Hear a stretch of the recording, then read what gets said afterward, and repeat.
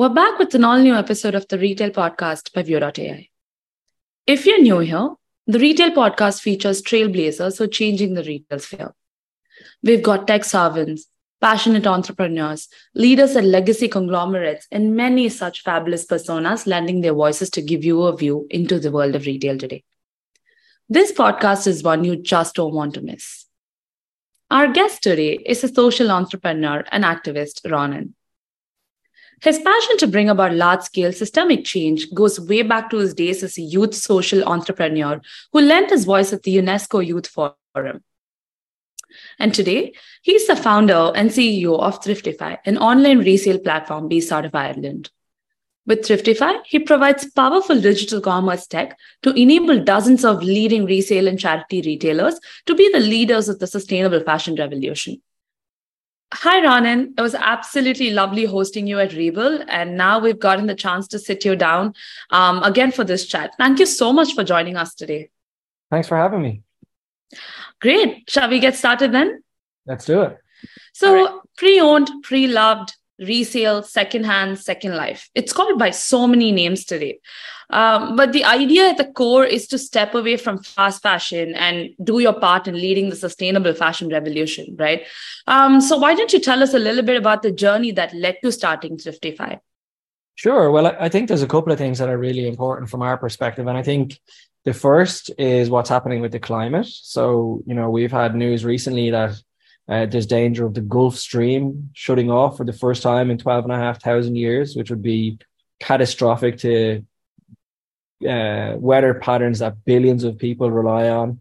We're already seeing catastrophic events all over the world that are directly caused by climate change. And I think that really informs what we do at Thriftify and the need for a rapid and fundamental shift in how people consume fashion. So the idea for Thriftify is actually rooted in how can we build an economy that does things quite differently and does things based on circularity instead of the linear model where we mainly use oil to make plastic fabrics like polyester, and then 60% of all new garments are disposed of within the first year of consumption. So we're kind of at the moment, we're making things just to destroy them, and it's nonsensical, and it really has to change if we want to have a sustainable future. And the solution that we've identified is to help those organizations who receive post-consumer textiles to digitize and to sell those garments on multiple different online platforms. So there's a very niche subset of industry, which we call charity retail, but is referred to by different names in different markets. In America, it's called thrift stores, and so on. So these are kind of legacy organizations that have been set up in the 1950s and 60s, sometimes in the 40s, to help clothe people who couldn't access clothing. And what they've inherited now is the vast majority of post-consumer textiles. So in Britain and in Ireland, where our biggest operation is, our customers are receiving billions of garments every year. And they're selling those garments through physical retail stores. And Right. What we're saying is, the demand is there among the consumer for used garments, and actually the need for a shift in the accessibility and the economics in terms of the fashion industry is also really fundamentally required. And how can we help you to achieve that and be the leaders of that using digital technology? So we build digital technology that helps them scale and really move from legacy industries that really haven't had a lot of technical or digital sophistication into some of the most digitally sophisticated organizations out there, leveraging the best-in-class technology to become the leaders of a new economic model for how people consume fashion. Well, that's great. And these are some interesting points, Rónán. I think secondhand shopping and thrifting have become increasingly popular as people look for ways to reduce their personal contribution to fashion-related waste. But what's interesting is that with Thriftify, you just don't find fashion-related products, but you also find books, media, bric-a-brac. Why don't you tell us a little bit about that? Because I find it really interesting. Yeah, well, the funny thing is that, when we look at the used goods economy, fashion is a really big part of it, but it goes down into so many other categories. So furniture, for example, is a huge issue in terms of when people are moving house or people get rid of furniture, there's a lot of very high quality furniture which is just being dumped and disposed of. And again, a lot of those furniture products are made up of plastics or unsustainable materials which are just going into landfill. So the whole spectrum really of products is being donated to our customers, and we're talking about everything you can imagine, from jewelry, electronics, homewear, kidswear, furniture, you name it. These organizations are receiving it, and receiving a really vast array of categories. Fashion is by far the biggest, but it's by no means limited to fashion. And yeah, that presents a real challenge because firstly, and particularly with fashion, it's a similar challenge. Understanding the value of something is very, very difficult, particularly if your organization is receiving hundreds of millions of unique products every year. To build the level of expertise that would be required, or even the manpower required to price everything individually, is just not possible.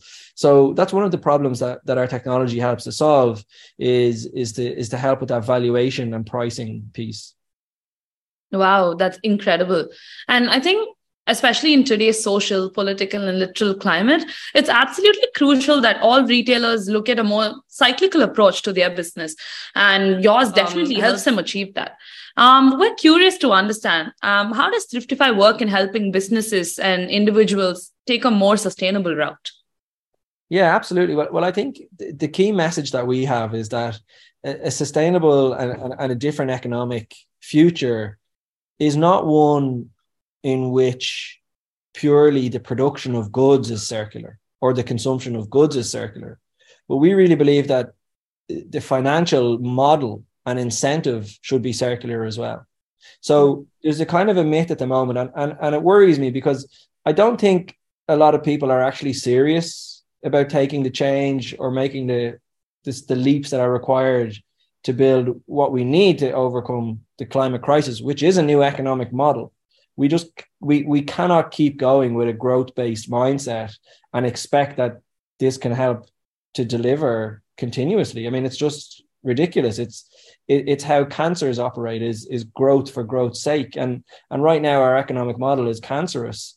So we believe in a future where not only is the consumption and the consumption of goods and the production of goods circular in terms of how they're accessed and reused, but actually the organizations receiving the benefit from that should be using that money and profit circularly. So in our model, almost exclusively our customers are not-for-profits. And what they're doing with the money that we're helping them to generate is investing in a wide remit of social benefit and social good. And a lot of these organizations are going to need substantially increased funding to address the challenges that we're already seeing from climate change. So that's kind of the model that we talk about, is not just changing how people shop, but also changing why people shop and making cause and impact the core shopping journey, as opposed to purely price and convenience. That's absolutely amazing. Being one of the biggest resale platforms or charity shops, as you commonly refer to it in Ireland, and with plans of expansion into the UK, scaling at this pace must come with a great challenge. What are they and how are you tackling them? Yeah, definitely. There's always a lot of challenges. I mean, we've launched in Britain about a year and a half ago. So the operation in Britain now is actually quite large, and soon it'll be larger than the operation in Ireland, substantially larger. And yeah, there's a lot of challenges. I think, as a startup and in the early stages, funding and financing is always the biggest challenge, and particularly in an Irish context where maybe venture capital funding isn't as prevalent as it would be in the States or even in London. Right. And then, even in a British context or a European context, there's more funding available to startups in the US than there would be in Europe. And there's also more of an understanding, I think, there that startups need cash to learn, and they don't necessarily need cash to grow. And sometimes startups, and a lot of times they get it wrong, but that doesn't necessarily mean that they're not a good startup. And I think what we have definitely had to do a job on is convincing our investors that we're building a solution that's going to disrupt an entire industry. And that's going to take us time to achieve product market fit. and you need to stick with us. And now, thankfully, they've really seen the vision and they've seen the progress, and we have managed to achieve product market fit. And really, what the challenge now is building in scale.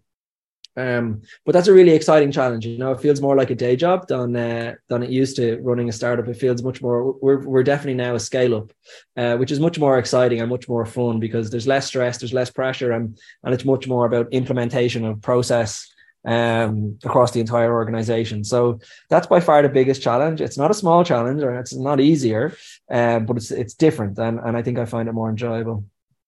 Brilliant. Any successful e-commerce website must contain a well-tagged and attributed catalog to ensure a seamless shopping experience, right? And to also help a user to find what they are looking for effortlessly. With a moving inventory that has items that are in singular units in most cases with you, we can imagine that this can be quite the task. How are you using technology and AI in specific to do this at scale?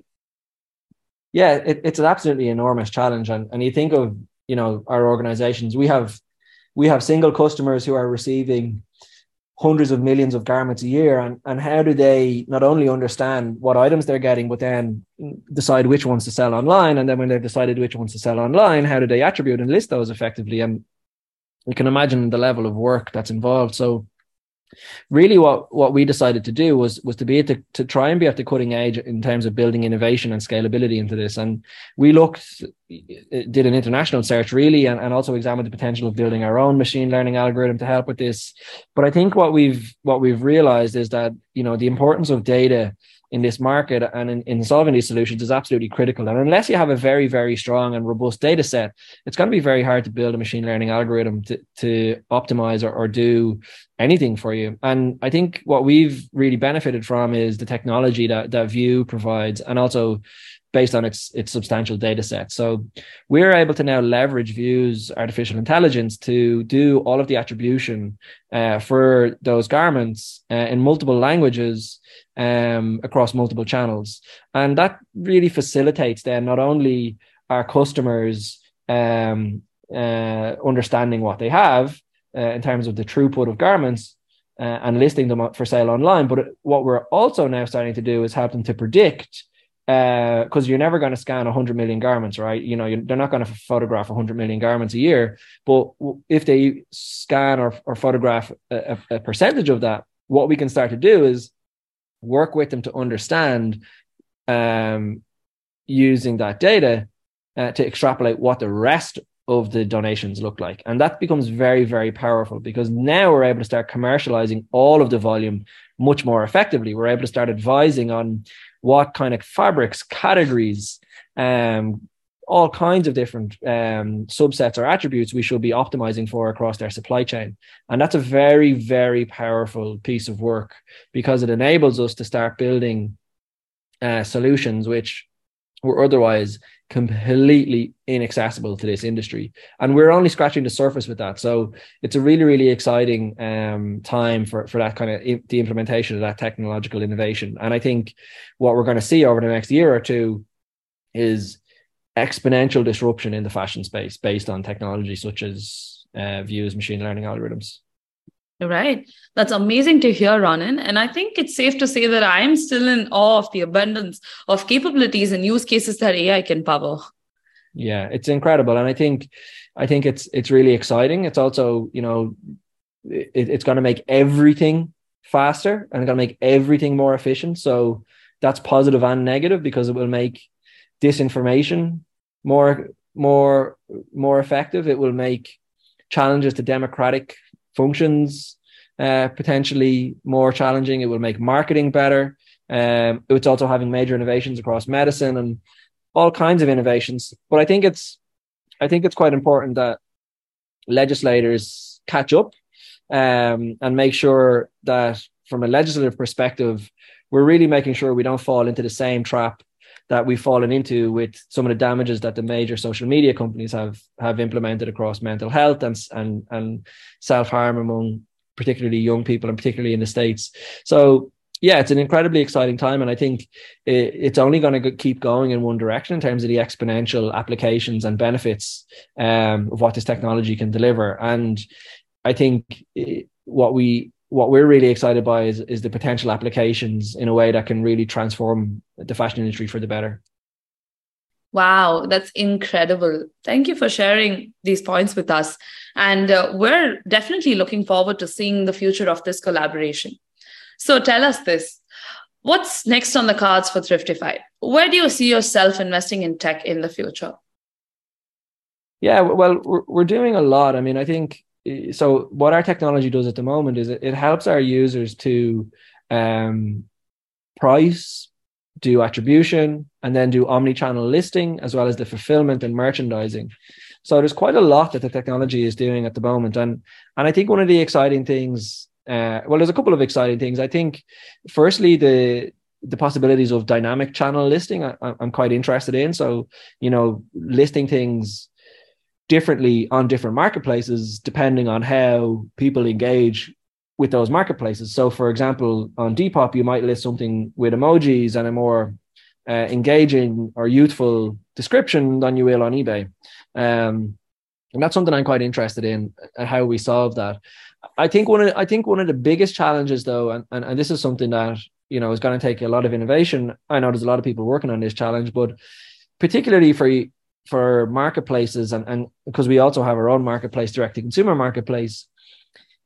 When you have a marketplace with hundreds of thousands of unique garments, how do you optimize for the shopper? And I think that's a really important challenge to solve, because if we want to compete with the fast fashion industry, they already know exactly what kind of garments to sell to their particular demographics of customers. And I think what's important for us in the pre-loved industry is to start building innovations that give customers, on the first time they come to that landing page or as soon as possible, that optimize for their size, optimize for their preferences, optimize for their patterns, colors, price points, and do all of that optimization in a way that really benefits the customer from the immediate first hit on a product page or a category page. So that's a real challenge, but one that I don't think is impossible to solve. And one that I think if we can solve, actually, we start to win on multiple levels, in terms of the experience that our shoppers have versus what they have on a new fashion retailer's website. So that's definitely one of the big pieces that we want to work on. We're also then working on quite a lot of other innovations across, particularly, our interest in the volume side of the game, and helping our organizations, our customers, to start getting a lot more efficient in how they commercialize their volume instead of just selling it by the weight. So there's a lot of work we need to do on that. And there's a lot of work we want to do on the customer facing side of things as well. So, we don't yet have our own customer facing app. That's under development. And I think there's space in the market for something very innovative there as well. So yeah, we have a lot of competing interests, shall I say, and planning our product roadmap is always a fun and lively debate amongst the team. Mm-hmm. That's lovely, Rónán. And it was incredible to hear all of these. And we wish you the best in this journey. And I believe we've reached the end of this podcast. Rónán, thank you so much for taking the time to speak with us today. Any final remarks or thoughts you'd like to leave our audience with today?